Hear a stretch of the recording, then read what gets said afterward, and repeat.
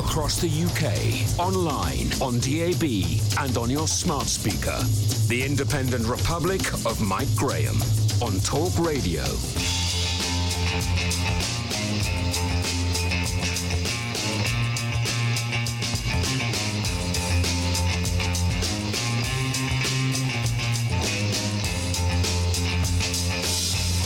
Good morning and welcome to the Independent Republic of Mike Graham right here on Talk Radio. Welcome to the new dawn of a new Britain for the first show of the new EU-free era. We will be looking ahead to the trade talks, which are already being hijacked by those who think nothing's going to work. And we'll look back over the events of the weekend as well, when we finally did the deal at 11 o'clock on Friday night. You may well have been there. If you were, we'd like to hear your stories because, of course, one or two of us have issues with the way that the events of that evening were covered. First up this morning, though, we're asking the same question that we have asked many times before. How is it possible that a government that vows to crack down on recently released Islamic terrorists has been incapable of doing so? How is it possible for these dangerous, twisted and crazed individuals to get back on the streets where they can commit mayhem and murder? I'd like to thank the anti-terror police for having the street smarts to be following 20-year-old Sudesh Aman around yesterday as he embarks on what could have been a mass killing spree in South London. But why on earth should they have to do it? If lawyers are allowing dangerous criminals out onto our streets against the wishes of the Home Secretary and the government,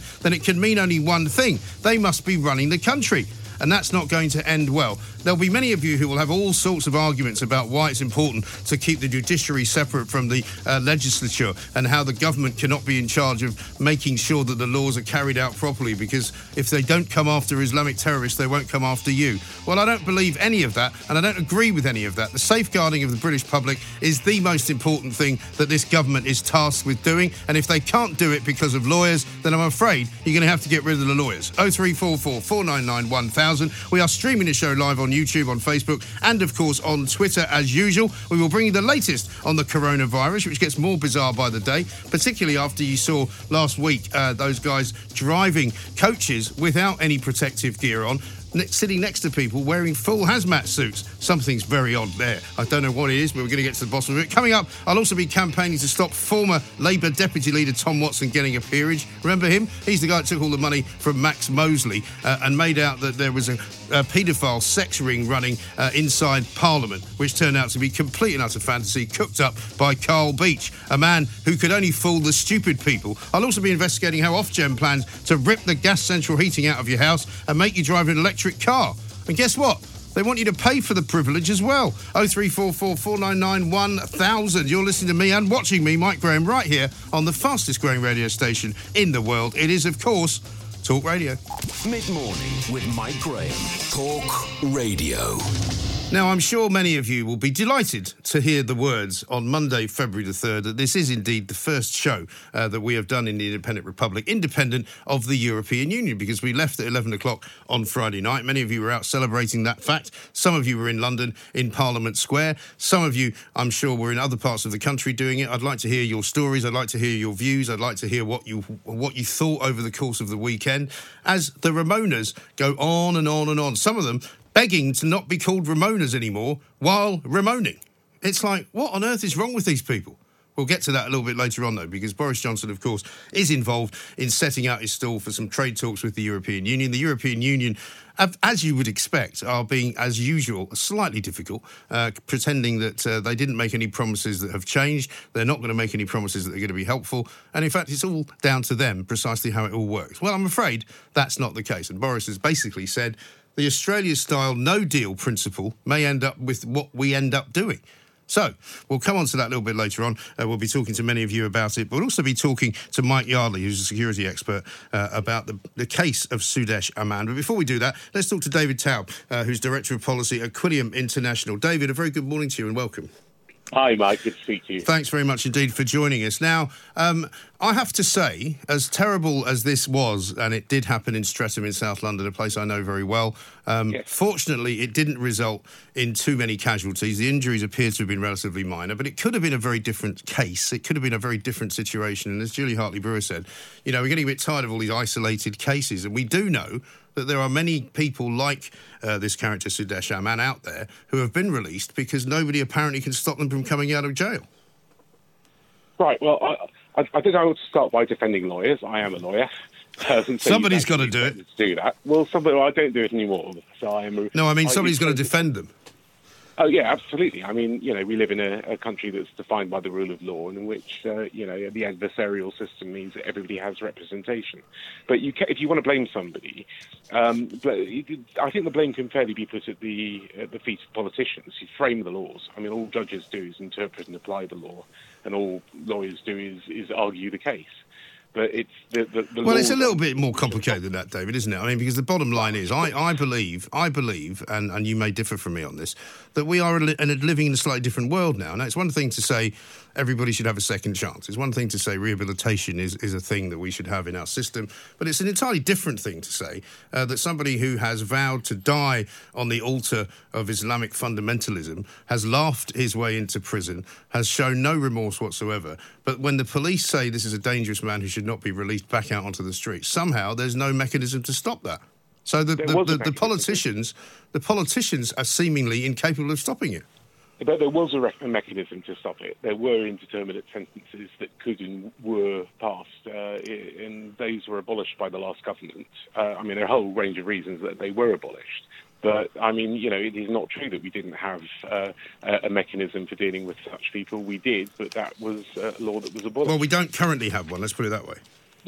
That's true. And the other thing is that, you can't retrospectively change the law. You can't sentence somebody under a piece of legislation. And then after that sentence being passed... Well, and that is a problem. And that is a problem which is a legal problem, not one that the politicians can change, right?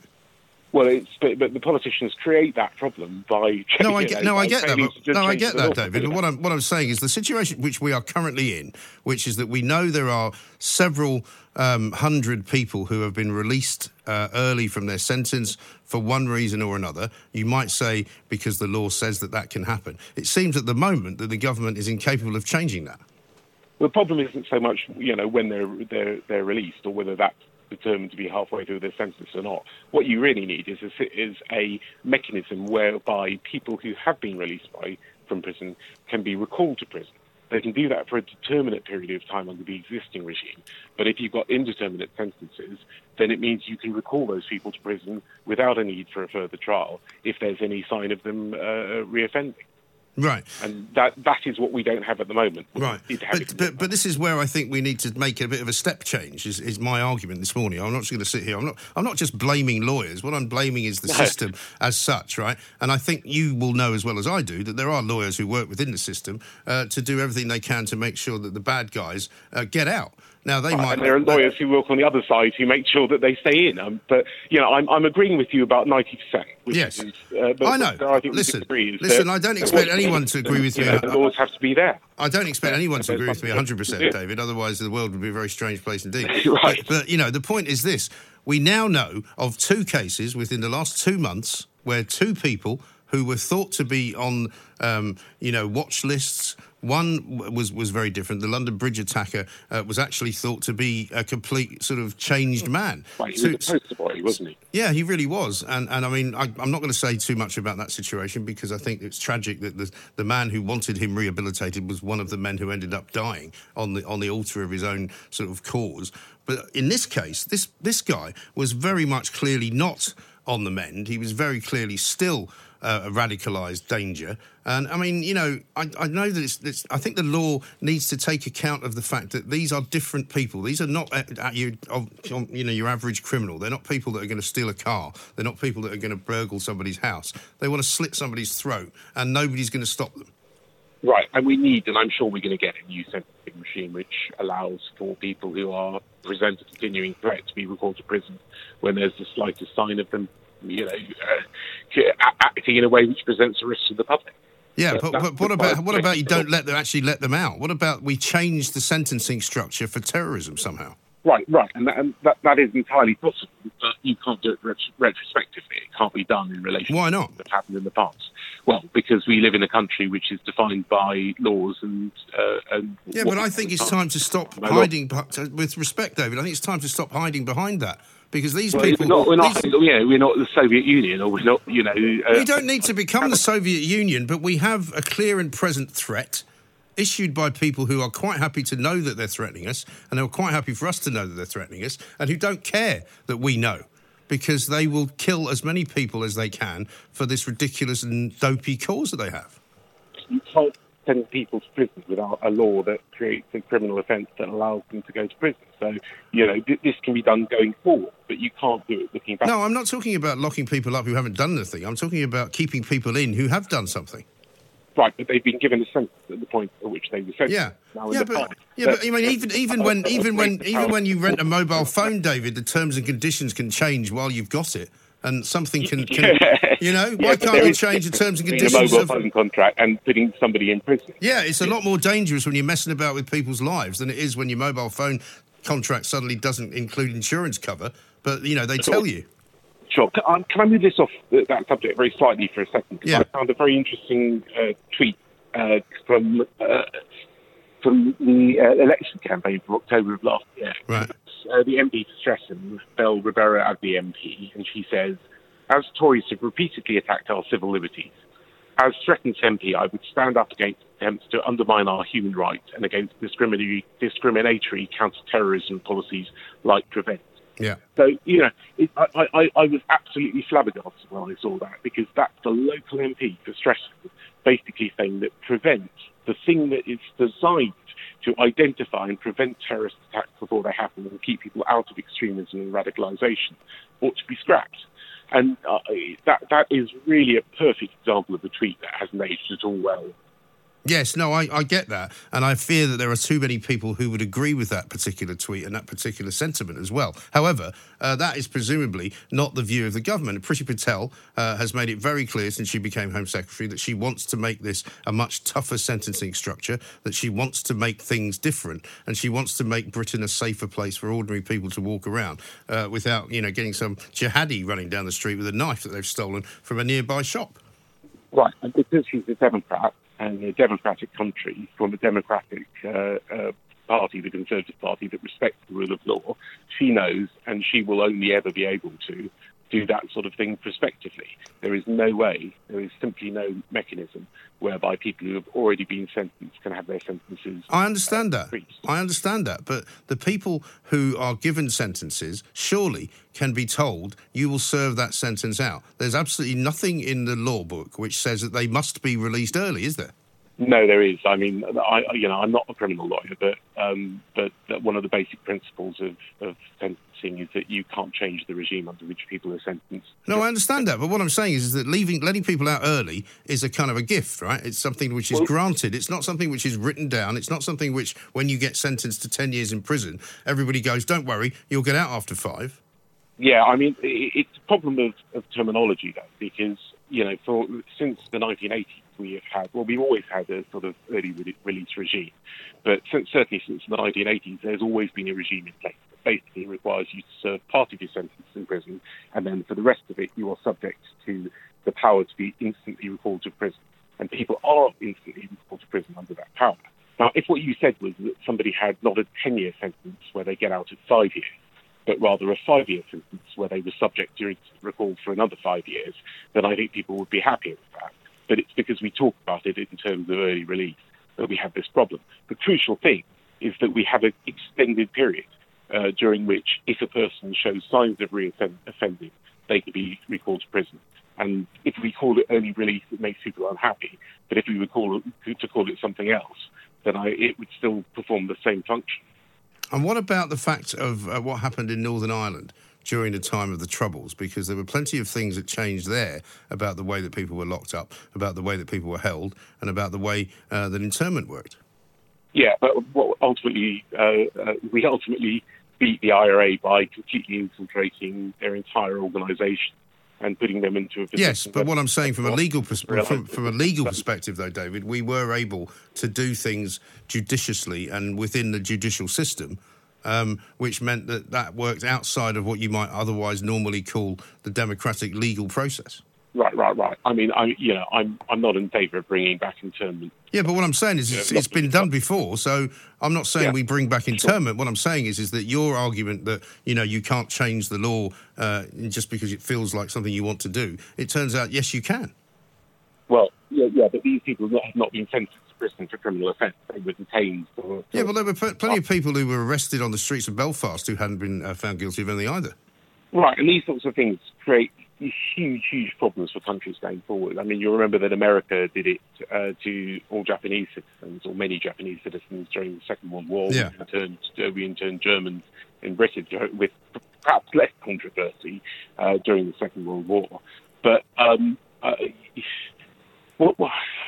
want to be blasé about this, but I was really impressed by the resilience of people in stress to what was going on. The cafe owner. No, we're all very resilient. No, we're all terribly resilient, David. I mean, I was sitting yesterday. No, listen, I was sitting there yesterday watching Sky News, thinking, actually, they're making more of this than they need to. But that's only because we've been conditioned to expect every so often some nutter to go waving a knife down the street and stabbing people. But what I hope we never see is what they saw in Paris in the Bataclan, where you suddenly get gangs of people getting out of cars with submachine guns, just killing people at random. Yeah. And then I'll be asking you why you were complacent. Yeah, but in a situation like the Bataclan, that was clearly a phenomenal failure of police intelligence and security services intelligence. Yes. We like to think we're rather better at that sort of thing in the United Kingdom. Yes, I know, but I think it's time we stopped preening ourselves on our intelligence knowledge and actually got down to punishing some more of these people. Listen, David, we've got to run. Appreciate it. Sorry about the bad line. If you were listening to David there, the line was not brilliant, but we got from David some very interesting bits of information, I think. His argument is you can't re-sentence people who've already been re-sentenced, who have already been sentenced, and you can't stop people from being released when they've already been told that they're going to be released. Well, I disagree with all that. I think it's time we change the way that we do everything. We have done it before. It's nonsense to say that the judicial system cannot be altered by politicians, because it can. And if the police are saying somebody shouldn't be released because they're too dangerous, then for God's sake, don't release them. It's that simple. This is Talk Radio. It goes without saying to all those conspiracy theorists who may still be in existence, all those believers in the Bermuda Triangle, or who think that Elvis is shortly to be found on Mars, it goes without saying that the NHS is not on the table.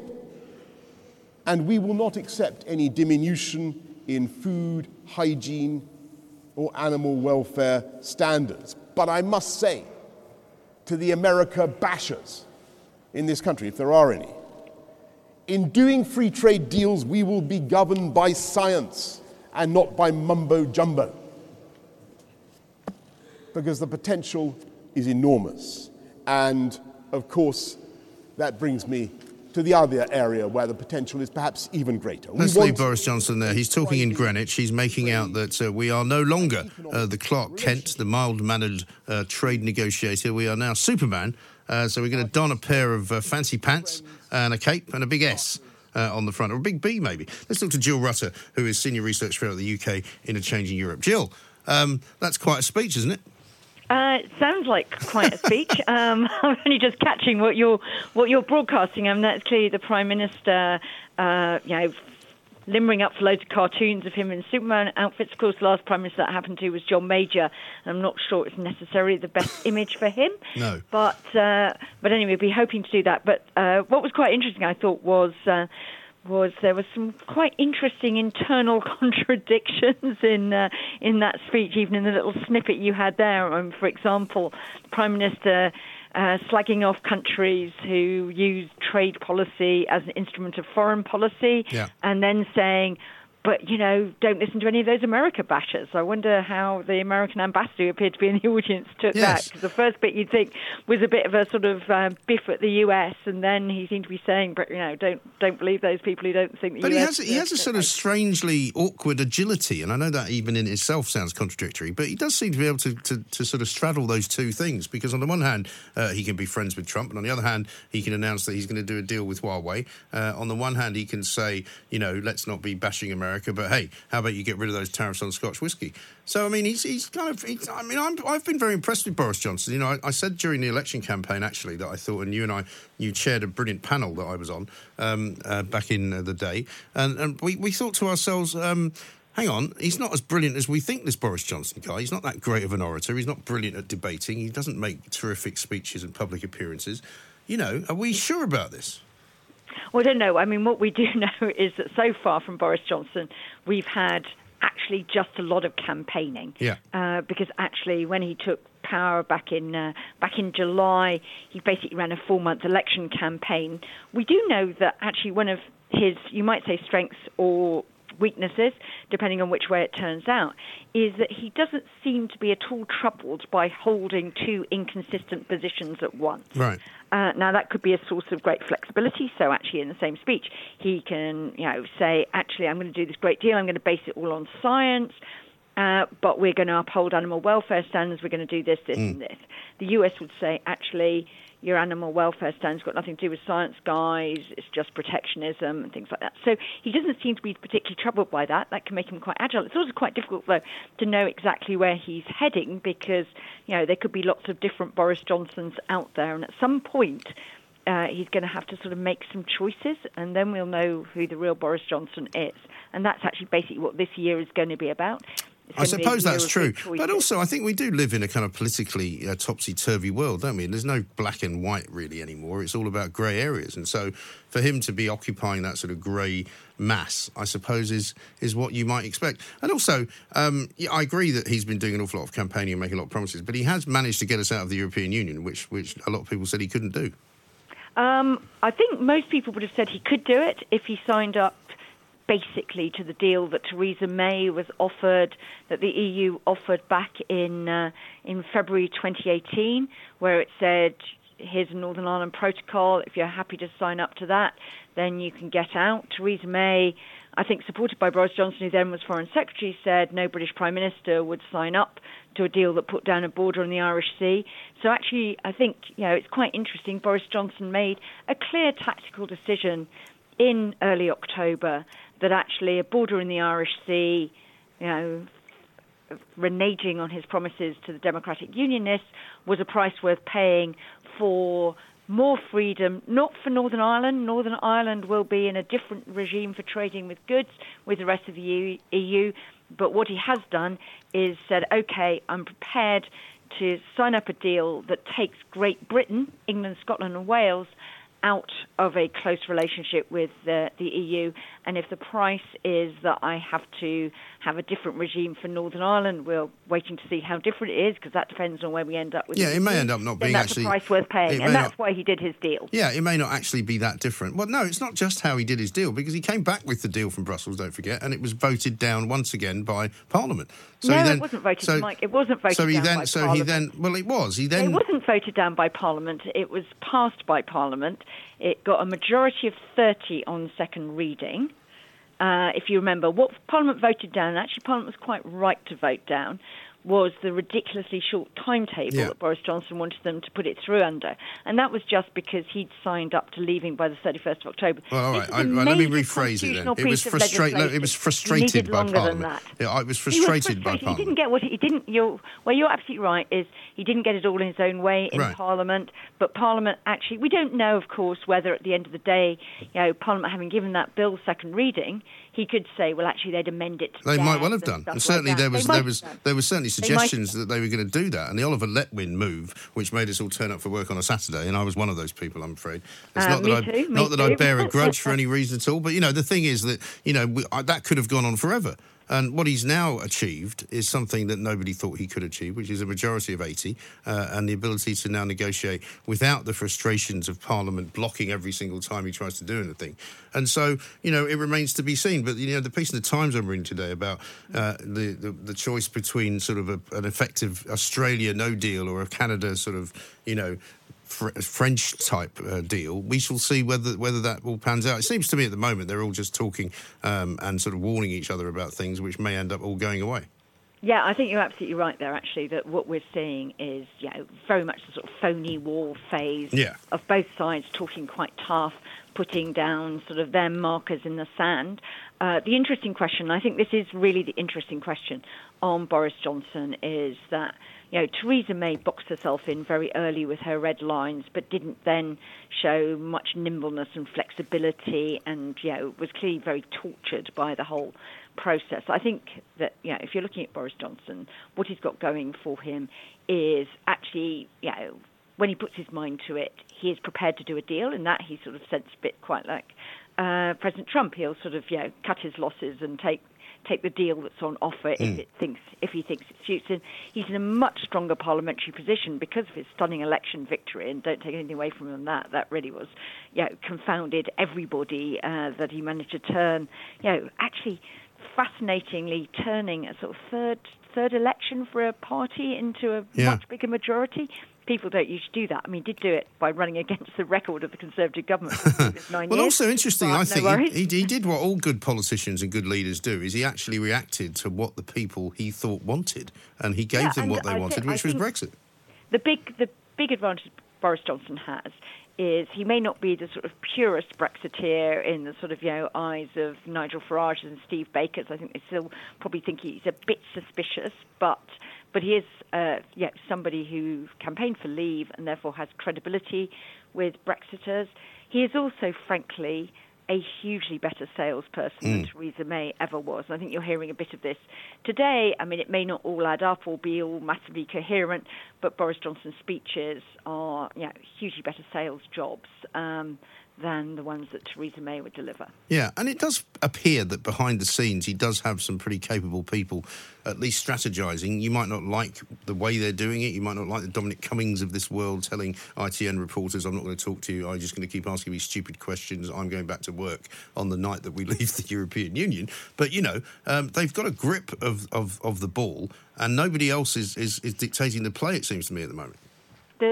As political strategists, I think they're clearly absolutely brilliant. Yeah. I think the interesting question, the test over the next 4 years, is are they as good at governing and actually making all those critical decisions and actually making things happen? Because that's the difficult thing in government. It's easy to make speeches in government. It's easy to make big commitments and stuff like that. What really matters is the follow-through. And at the end of the day, after 4 years, what are we going to be judging them by? We're going to be judging them by actually have public services got any better? Is there any indication that, the big levelling up agenda, doing something for those places that felt that actually they'd lost out economically while other bits of the country had thrived, will they be able to show anything on the ground for those areas? And will Boris Johnson actually have sort of managed to have got to a place where, by and large, most people, including those people who voted Remain and still at the election weren't reconciled to the result, where they're saying, actually, it wasn't nearly as bad as we thought it might, and actually we're not still playing sort of Brexit blame games, in 4 years. Well, I mean, happily for Boris as well, there's plenty of derangement syndrome still going on out there, and lots of people still moaning and groaning about everything going to be terrible at some point or other, and the more it doesn't happen, the more power to his elbow, in a way. I was interested in that piece that you posted on your Twitter account by Jean Pisani-Ferry, the Bruegel.org piece about how it could end up, actually, that this is a far more significant trade negotiation for the EU in a way than it is for the UK. Well, what I thought was quite interesting about that was actually saying, let's think about cooperation, but actually one of the government's arguments is that, which Monsieur Pisani-Ferry was going on about, is that the UK in sort of new areas, so new tech, AI, all that sort of thing, will be able, it won't be as slow-moving and lumbering as the EU, because the EU has to work by consensus of what was the 28, now it's the 27. It has to work, so it's always slow, and actually it's quite hard when it realises it's got slightly stuck to change things in the EU. So, actually the UK acting alone, if we've got really good science and we've got, very high-quality politicians and political leadership, could get ahead. And actually, the UK has always had this aspiration that we would be, getting out ahead and setting the new regulatory standards. So, essentially, people would go around and say, well, actually, who's got the best way of doing this and who might we copy? And that actually might sort of challenge back into the EU, and we might find that we can influence the EU from outside. So that's a very hopeful vision. It was quite an interesting thing for somebody, French person writing for a Brussels-based think tank to be writing, which is why I thought it was really worth reading. Well, exactly. And also, I was never convinced by this argument that was put out by those who were in favour of the EU, who said, well, it's all very well saying you can do your own trade negotiations, but look how long it took us to get a trade negotiation sorted out with Canada and with Chile and with some of those countries in South America, 20-plus years. And you go, well, that's not because it's a hard trade negotiation, that's because you've got 27 other countries that you've got to try and make happy, which makes it a lot longer of a process, surely. Well, a lot of countries sort of take quite a long time to do it. So there's one thing about negotiating with the EU. I mean, the trouble for the UK is the UK wants to set up doing 4 or 5 big trade negotiations simultaneously. And the one thing we do know about the UK is that we might have lots of very good people. You know, Boris Johnson there was talking about the teams at the Department for International Trade and the lawyers and the economists and things like that. You might have lots of people there, but they, by and large, they brought in a bit of experience, but most of the homegrown talent isn't very experienced at doing this, so we've got a bit of a learning curve to do. And what we don't know yet, and I think this is a big question on all these trade deals, is one of the reasons why the EU and other countries find trade deals quite difficult is they involve making really difficult trade-offs, because in any trade deal, we are trying to get more access to their market, and the other country is trying to get better access to our market. And that means in any trade deal, there are inevitably winners and losers. What we don't know yet of our ministers is, how ready are they to make those difficult trade-offs, to basically say, for example, to Scottish beef farmers or Welsh lamb farmers, we've done this great deal with Australia or New Zealand. It's going to be great for services. That's the big UK's, what they call in trade, offensive ask.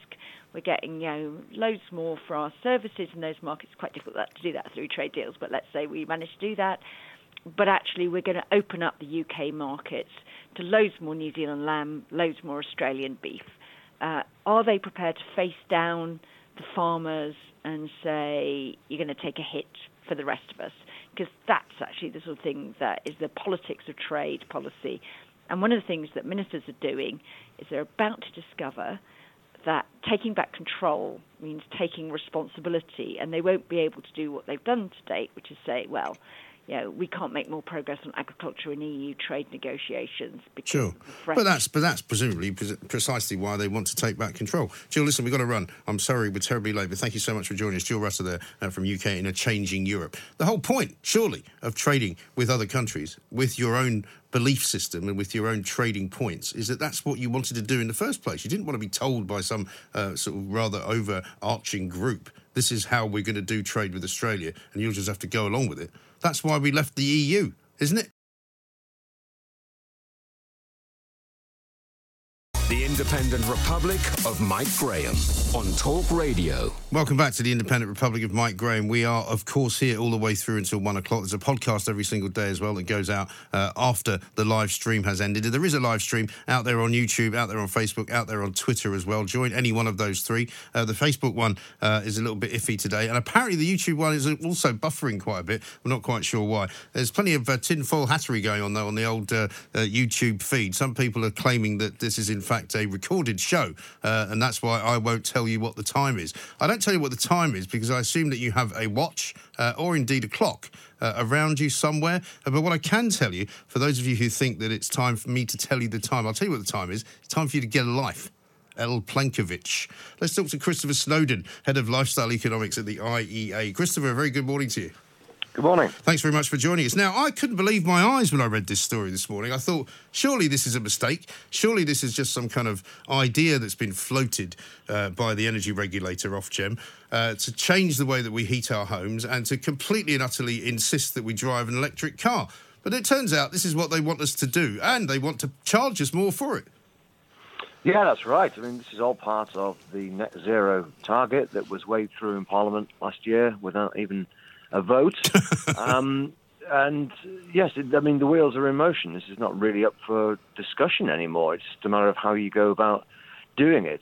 The electric car issue is considered to be sort of the low-hanging fruit. It's considered to be about the easiest thing to decarbonise is private transport. Then you've got your heating. 26 million gas boilers need to be taken out and replaced, preferably with electric boilers, but if not that, then hydrogen boilers.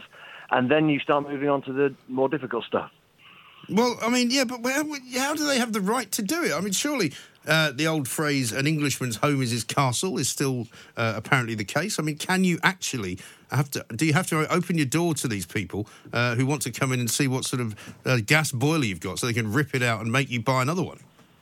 Well, they will know what kind of boiler you've got. I mean, obviously the government is working very closely with the utilities companies in doing this. I'm not exactly sure what the legal situation is. But at some point, if all else fails, they'll just say that it is illegal to have a gas boiler in a home. It's already illegal to fit new homes with gas boilers. Is it?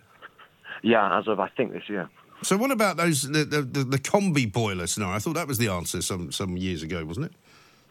They're very convenient. They're fairly efficient, but they still run on gas. I mean, in order to achieve net zero, you really have to deal with all domestic and industrial heating. You have to get all vehicles over to electricity, which is kind of relatively easy with cars. There is no HGVs or the solar-powered tractors. I mean, this stuff is very, very difficult to deal with. And the bottom line is that there are things that we can do with existing technology which will get us some of the way there. It's extremely expensive and be inconvenient, and it will annoy a lot of people having the... Yeah, but if you haven't got the money, it's one thing for them to come after people, say, who are on higher income brackets and say, right, you've got to have an electric car. But what if you're not on a high income bracket and you're on, say, minimum wage and you're driving around in an old, jalopy, for want of a better word, and you haven't got the wherewithal to get an electric car? What happens then? Well, I think the government will kick that can down the road. I mean, we have got 30 years before we have to reach this target. I think we've got 20 with vehicles. They are hoping that enough people with a bit of money buy electric cars, and then you open up a much cheaper second-hand market. And to be fair, electric cars are at the moment much cheaper to run. So once we can get down the initial cost of buying the car, which for most people would involve buying a second-hand version, then it's not that bad a thing. It's not economic madness, actually, to get everybody over to electric vehicles. The tough stuff is, yes, with your heater, which will be more expensive, and for the charge points. I mean, buying the car is one thing, but you've got to actually charge it. Most people don't have a garage. Most people park on their street. They don't know what particular spot on their street they're going to be able to squeeze into every evening. So you're going to have electric charge points essentially outside every front door in Britain. Yes. I mean, I must admit, I'm not totally against electric cars. I'm not totally against the idea of being more green. I'm just totally against the idea of being forced to do something if you don't particularly want to do it. I mean, one of the things that I'm always quite sort of complimentary about is in the part of South London where I live, the street on my where I live has actually got electric power points on all of the street lamps, which I think is quite nifty and quite clever. It is, yeah. There's a little blue light now that comes out of the street lamp. Yeah, I mean, eventually I think we will move over to having them everywhere. The question is, what does it cost? And what kind of time frame are we going to do this? We've never had any really serious debate in this country about net zero. Most people are vaguely aware of it. They're vaguely aware, perhaps, that Extinction Rebellion want to achieve it in 5 years rather than in 30 years. But that's been the level of debate. Shall we do it tomorrow or shall we do it in a few decades' time? There's never been much of a public discussion about the cost of it, what it's going to involve for individuals. And that's the problem. And also, who is going to be making all the profits out of it? Because there's a fair amount of that going on as well. Yeah, well, the utility companies and National Grid are all quite happy to go along with this. I mean, not that the utilities really have much of a choice in the matter. So they'll be making money in a different way. The idea is to get things mostly onto wind energy. But there again, you have a huge problem. I mean, aside from the fact that wind energy is really quite unreliable, once you've got the transport system decarbonised, you've got everybody off fossil fuels, once you've got the domestic heating system decarbonised and it's electric, you've suddenly increased your demand for electricity about threefold. So we're going to need to create about 3 times as much electricity as we do now, and we're not meeting our current electricity requirements through renewables, nowhere near. Right, exactly right. And what about people that have got oil tankers? Many people who live in more rural parts of the country, they don't have electricity, they don't have gas, they have oil.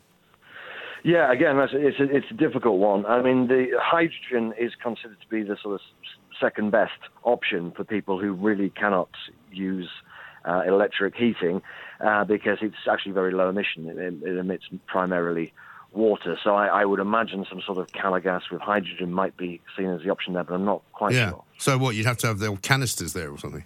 Yeah, I would think so. Yeah, see, not a lot of people like all that sort of thing. And the other problem I've got with all of this is that, it's all very well saying, we'll be needing to produce 3 times as much electricity. Everybody will have all of these different appliances and they'll have them run on electricity. One of the things the government will lose straight off the top, if they're going to be true to themselves, is all the road tax that gets paid by people who are burning up ghastly, fossil fuel-run diesel machines and petrol machines, because when you have an electric car currently, you don't pay road tax. Yes, I mean, they're basically subsidised, and the fuel is very cheap. At some point, once you reach a tipping point and there's more people with electric cars than petrol and diesel cars, the government will face exactly that problem. But at that stage, I think they will start saying, OK, it's time to get rid of these tax breaks. We need to start taxing electric cars for using the roads as well. Right.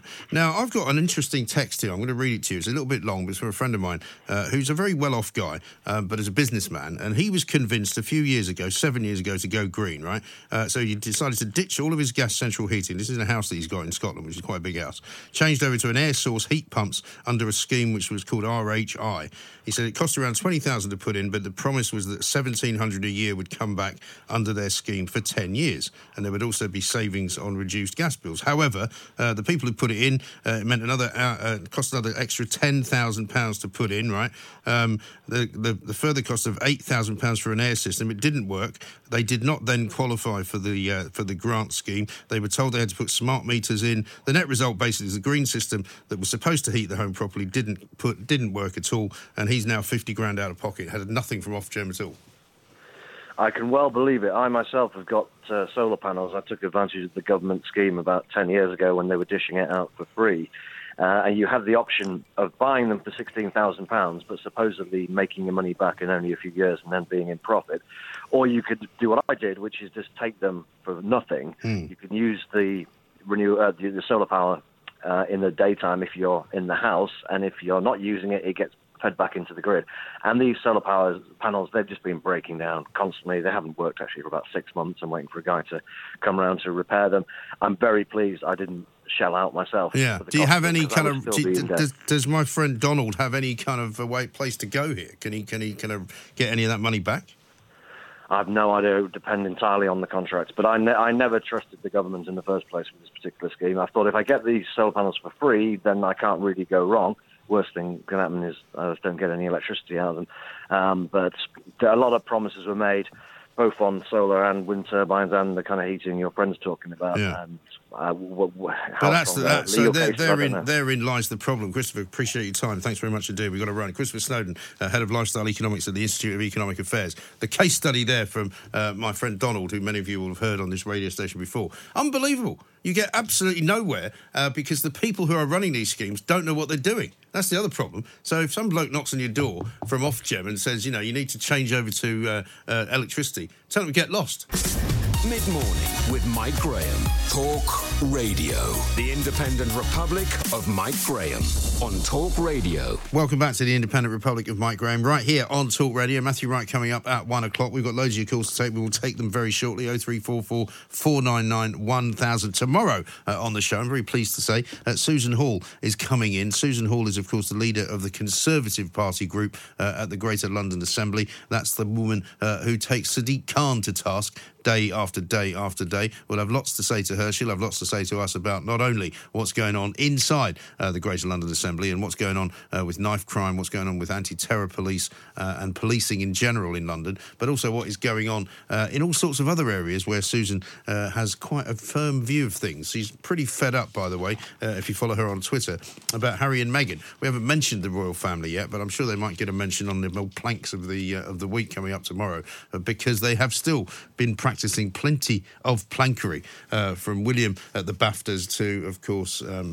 Prince Harry and Meghan, and the news at the weekend. And not only are they now apparently going to be asking, and have been asking, their bodyguards to go out on errands for them, getting cheese sandwiches perhaps and all that sort of thing, but also that Meghan Markle has been talking to her very good friend, her sort of voice coach and her inspiration, who does a reality TV show about second weddings, and she's apparently going to be making some cameo appearances on that show. I can't wait. Let's talk to Phil, who's in Stafford. He wants to talk about the European Union. Hello, Phil. Hello, Mike. How are you? Great show again. Thank you very much indeed. What do you want to tell me? Well, with all this fog that's sort of lingering about in relation to these trade deals that we've got going on. I think sometimes we forget some of the basics. Things like what's primarily important to the EU is trading goods, whereas it's trading services to us. And there's never been a single market in relation to services. Right. So if we don't get a single market, or we don't get the approximation to the single market out of this trade deal, then it's business as usual. As far as that aspect. What you mean? So, what you're saying? Financial services won't change anyway. Well, Barnier today was saying that he's looking for a free trade deal, or he's offering a free trade deal with certain caveats in relation to services as well as goods. Yeah. But we've never had a single market in relation to services. Right. So anything down there, and this is going to be a primary consideration for us in the future, the services. We can really tailor these deals to what we want. And as I think David Davis said 12 months or more ago, the last 20 trade deals the EU have done have never really considered services. Right. So this is a big step for us. And in relation to goods, the other thing that we've forgotten is that the IMF immediately prior to 2016 said that the pound was overvalued by about 14%. And guess what? When it devalued following the referendum, it dropped by about 14%. Right. So when people talk about 5% trade tariffs here and 10% there, we're still quids in. Yeah. I think the problem is as well, Phil, that people like Barnier are so used to giving out their conditions as if nobody's going to argue with them, that's what they think it works like. But they're now having to deal with us not only as a partner possibly in the future in trade, but also as a competitor in the future in trade with other countries. So they're going to have to be a bit careful. Absolutely. I mean, the point I was trying to make really is that the German car industry, for example, but other industries have had this 14% whammy from when the pound devalued in 2016. So any trade tariffs that we impose on them is a double whammy to them. They've had to absorb those costs first time round. Germany's already hovering on the brink of a recession. So, we've got to play it right, but I think we've got a lot of cards that we can play here. Oh, certainly. I totally agree with you. And talking of the car business, what about Nissan's reported Brexit contingency plan, which came out, I think, late last night? Phil, thanks for your call, in which they said they would cease manufacturing in France, they would close their factory in Barcelona, move production of the Micra from France to the UK, and keep their Sunderland plant, where they employ 6,000 people. So, in fact, the idea that suddenly everybody's going to up sticks and disappear out of Britain, one of the greatest places to actually have a factory and have a business in the world, why would you? We've got a highly skilled workforce. We've got a very, very good relationship with business. Boris Johnson's going to improve on that. Why on earth would you bother being in the European Union if you didn't have to be? And I think the reason that Nissan were was because they quite liked the idea of having plants in England, in Spain and in France. Now they can do it all in the UK. Let's talk to Gerard, who's in Crewe. Hello, Gerard. Good afternoon, Michael. Good afternoon, sir. How are you? I'm fine, thanks. Sun is shining in Crewe, but I was told that would never happen again after Friday. Well, I'll tell you what, I've never seen so many people with no sense of humour as I did on Saturday. I put out a tweet, which was largely tongue-in-cheek, when I woke up after the celebrations of the night before, and I said, "Happy Saturday, everybody. Please let us know if you've run out of any medicines or food." All right, ready. Right? And all these people, right, these sort of numbskulls from the Remain side were like, "You idiot, it's the transition period, Oh. And, it's like, yeah, but you people have been telling us it's going to be a disaster since the referendum result. Yeah, well, they haven't got a sense of humour. I loved that tweet. Did look at it and had a laugh. And of course, I've been. The only downside to this is over the past few months is that my wife has said I'm sounding like you because I'm screaming plank at everybody now, and I've never used that word in my life before. But it's so apt, though. I mean, It's like you can use it 10 times an hour at this point. Yeah, well, I am doing, and that's the problem at the moment. Right. So. Oh well. But anyway, back to the House of Lords. Yes. It should be slimmed down to at least half, but it won't be touched, Michael. There's no way in a million years the politicians will go near it, because for me, it's always been the British way of doing corruption. We don't do brown envelope stuff with cash in the country. We just have a nod and a wink and say, look, there's £350 a day. Right. We'll send you there, friends, donors. And do you know what's interesting? That I didn't get this until I spoke to somebody. I can't remember who it was that told me this, but perhaps the most important reason why it will never be reformed into a proper electable second chamber is because the House of Commons would then lose a bit of their own power, and they don't want to do that, because if they had a sort of Senate, effectively the same thing as the US has, which could vote and be more powerful than the House of Lords is on bills and on passing of laws, the House of Commons would not be as important as it is now. That may well be the case, but that's a bit too clever for me. But for me, I've always seen it as it's a good insurance policy and a retirement fund for failed politicians. Yeah, right. No, I'm sure that's part of it as well. Yeah, I've always been amazed at how many socialists who hate the Lords take a peerage. Yes. My favourite was John Prescott. Yes, of course. Well, I mean, he likes the two Jags, does Prescott. I mean, this is the man, don't forget, who ferried his wife down the seafront because he didn't want to ruin her hair at Labour Party conference, 200 yards. Yeah, well, I'll come back to you in about 10 years' time, Mike, and we'll probably find there's 1,600 Lords and Baronesses, not 800. Well, they built an extension onto Westminster for it. You're absolutely right. Let's talk to Dean. Thank you, Gerard, in Abingdon. Dean, hi. Hi, Mike. How are you? Very well, sir. What can I do for you? Well, I'd just like to say about the Chinese virus thing, yeah? Go on. You had the Sun guy on saying mostly elderly people with medical conditions, Yes. Yeah? That's what we're being told, isn't it? Yeah, but the thing is, I've worked in A&E for 40-odd years, Mike. Okay. And asthma is on the increase in between the ages of 8 and 30. Right. It's the highest it's ever been in this country. Right. And what was the reason when you were when you were working in the health business? What was the reason given for that? Sorry, what was what was the reason given for why so many young people now have asthma? Basically, contamination or air pollution, really? That sort of stuff. You know. Yeah, because you see, I've always thought the air pollution was a lot worse when I was growing up. I mean, I used to walk out into the street and you couldn't... I mean, when you think about all the smoking chimneys... Well, smoking chimneys and also unleaded petrol that we had to deal with. Yeah, absolutely. But this, I mean, I don't know what's causing it, you know, but I retired last year. Okay.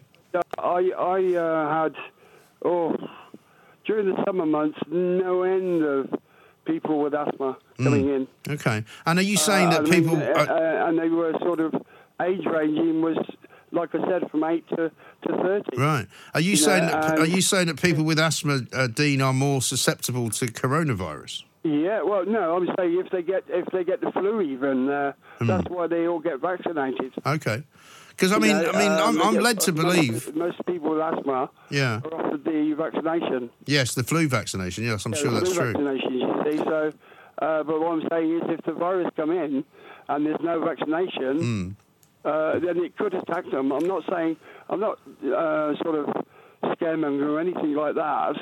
I was just trying to level the playing field. Right. It's not just old people. No, I think that's a good point to make, Dean. I appreciate it. Thank you. Yeah. Dean's saying basically if you've got asthma, you might have to be careful. I presume if you have got asthma, that you would already know that you might be considered to be one of the vulnerable groups, and so you would want to stay away from anyone who might have been in contact with somebody who might have been in contact with the coronavirus. But this is why it seems to me it's very odd to see coach drivers driving coaches without any kind of masks on or any kind of protection of any kind, because surely it seems to me if the person sitting next to the driver, who happens to be a health worker, is fully suited and booted with the old Andromeda strain outfit on in case something contaminates them and they end up dying, then it just looks very weird. I still can't quite fathom how it is that we've got, from, on the one hand, doctors in this country. Don't forget, the first interview I think I did on this with a professor who claimed to be an expert, who basically said to me, there's no reason why we need to screen anyone,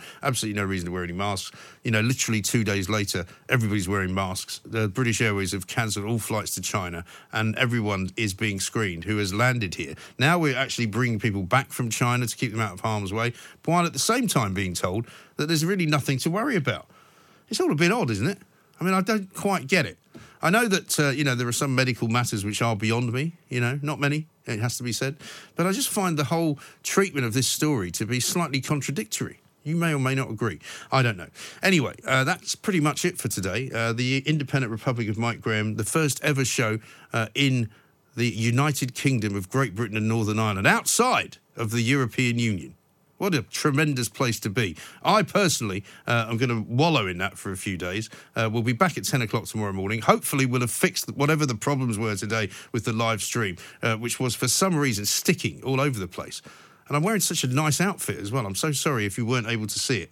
Never mind. I'll be back tomorrow at 10, as I say. Check out the podcast later on. Also, check out tonight, late this afternoon, off air, will be produced downstairs in our video technology department, where Talk Radio TV comes from. And we'll be bringing it with me and Belinda DeLucy, who was around on Friday as well, celebrating us leaving the European Union. It's me and Belinda talking about Europe, talking about the future, talking about trade, and talking about Nigel Farage. Talk Radio. Across the UK.